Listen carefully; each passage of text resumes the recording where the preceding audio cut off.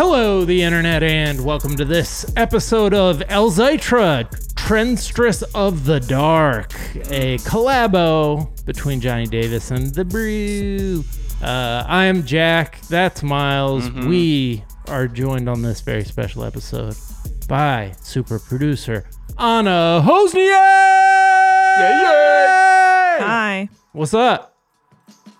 Nothing. Sorry How's if the you guys Bachelor? can hear a cat eating food from my side, because my cat decided right now, right next to me, he has to eat.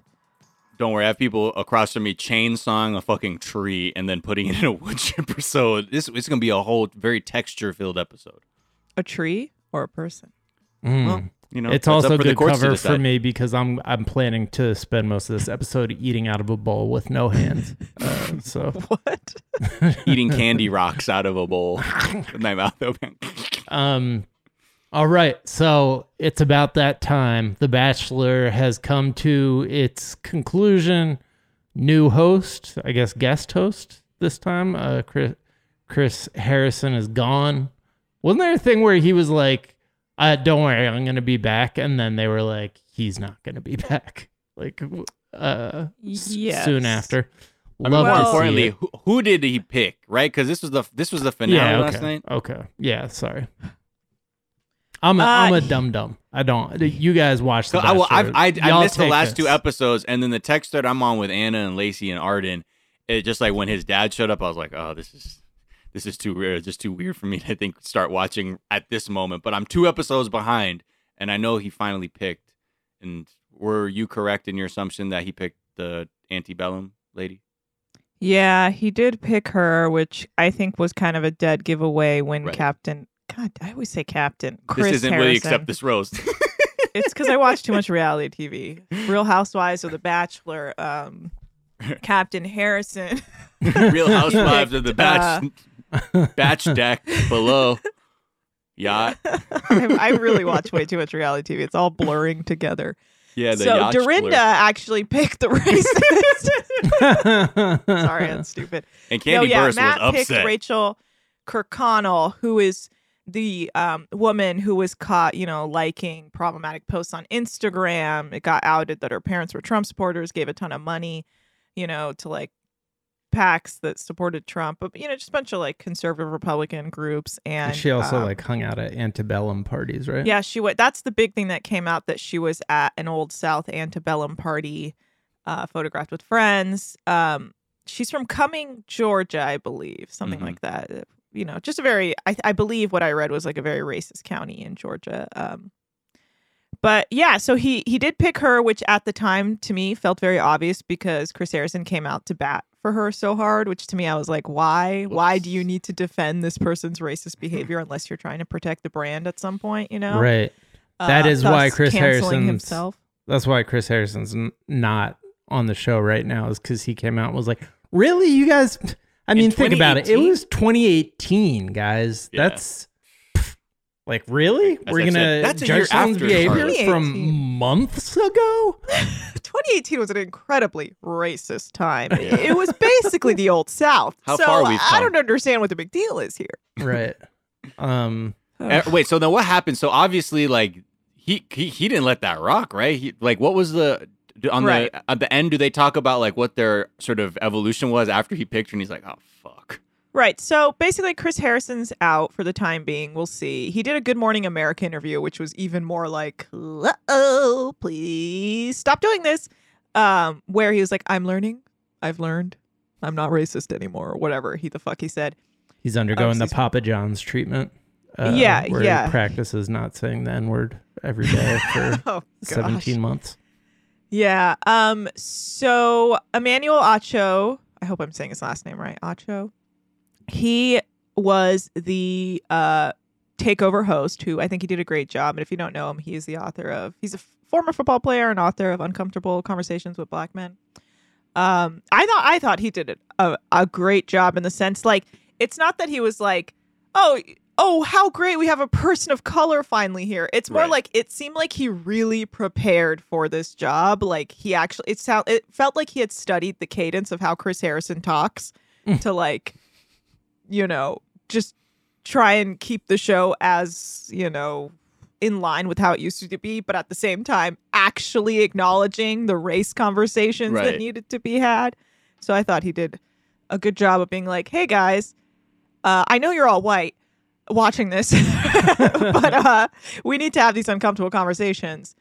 And I don't know, they address a lot where he's like, I have to speak a certain way, so you guys aren't scared of me, a black man, you know? And so I thought that was great. And he made Matt talk about that a lot, and how, you know, they have to present themselves to society because we are a racist country. Right. So, so he did a great job. And what we learned basically is that Matt at first thought all this stuff coming out about Rachel were rumors, but then he just really started looking into it, and thus that led to their breakup. She at the time was like, said that she was blindsided by the breakup, like shocked, like, wait, what? But babe, I'm not racist. I love you. So, to Miles' reaction, he just looked. Wow. I mean, you're blind.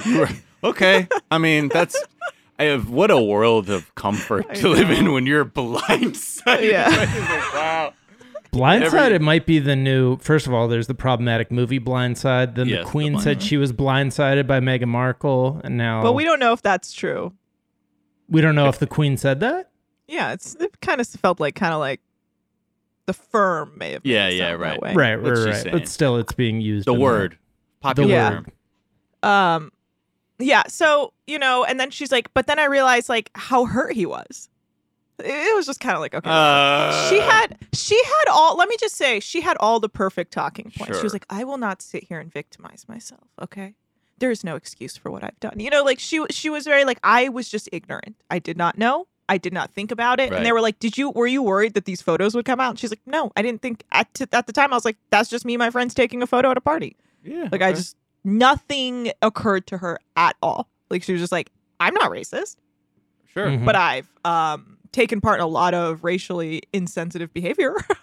I mean, I hope that she did learn something, because that's the evolution you hope people can have. Like, you don't want to just be like, okay, racists are going to be racist forever. Like, we want to be like, so you get that? Are you ready to fucking like kick that shit in the ass next time you see it though? Or are you just doing this because you don't want to fuck up any deals? Okay. It definitely sounds like she's learning. I hope it continues, because the interaction between Matt and Rachel when they were both out was so deeply uncomfortable. Like, he couldn't really talk to her. Right. And she was just like, I'm sorry, and crying and being like, I don't know if I can love anyone like I loved you. Loki and then, you know, Emmanuel was like, is there any chance? And he was just kind of like, I can't help you do the work you need to do. Like, he was basically like, you need to figure your shit out. Right. Because this is fucked up. Because Matt is perfect. What's that? Because Matt is perfect. Well, you know, whatever. But he just seemed like shook. Yeah. Honestly, he seemed shook. And let me just say, I called that beard, bitches. Okay. That's the breakup beard? Yeah. When he pulled up to the tell-all, he was like looking like James Harden. But like the anime polished version was like, I'm cute with beard. Yeah. Wait, you called it? You said he was going to roll up with the beard?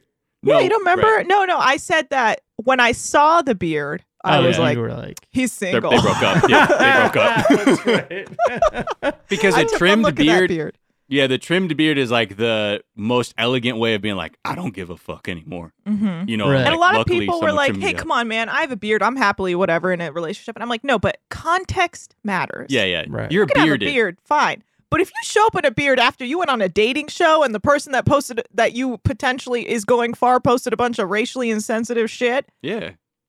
And you got a beard all of a sudden? Yeah. You're not together anymore. That is a coping beard. It was, but yeah, you know, and who knows? It literally ended on them just sitting awkwardly together and Emmanuel being like, all right, that's all the time we have. It looks like you guys can't talk because this is a fucking horrendous situation to be in. And that's that. And then they did end up announcing 2 bachelorettes, which is not normal for this show. They usually only have 1 bachelorette. So Katie, the girl who brought the vibrator, is one of the bachelorettes, and then Michelle, Matt's runner-up, is another bachelorette. So from Minnesota. They're gonna do Katie's season first. They're gonna do Bachelor in Paradise after that, and then they're gonna do Michelle's season. I mean, you know, it's so transparent knowing why there was 2, right? Because there's normally 1, but they're like, okay, the next one's white, but here's the deal. We asked the black woman to do it, but she actually gives a fuck about her career as a teacher. Like she's teaching the youth, and she only agreed to do it in the summer. So when the summer comes, best believe we will do that one. That's a make good for having Vibrator Katie be the next Bachelor off the heels of this racist fuckery that we saw in this last season. Well, here's my theory. So, and to give a kind of like a political not analysis, but comparison on this show. So Katie is reminiscent a lot of Caitlyn, a former Bachelorette who everyone was like, she's so fun, she's so quirky, she's just a good time girl. She's just like just a good person. Everyone loved Caitlyn as the Bachelorette. So to them, putting Caitlyn in, they want it to be like, let's get Joe Biden in, okay? And things will go back to the status quo. No one will notice that, racism exists, income inequality, people are dying on the streets, because then we have a good Democrat in office. That's what they were trying to do with Katie, in my opinion. They were trying to get back to the status quo. Like, guys, it's a lovable, fun, quirky white girl. Remember? That's a weird status and then, quo. Everyone was like, no, bitch.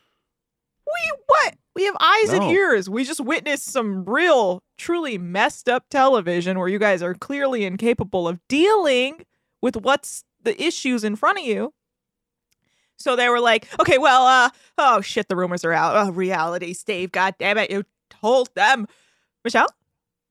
And she was like, like you said, I have a career. I'm a teacher. I really can't leave. Summer vacay is the only time I can film. So now we have 2 bachelorettes.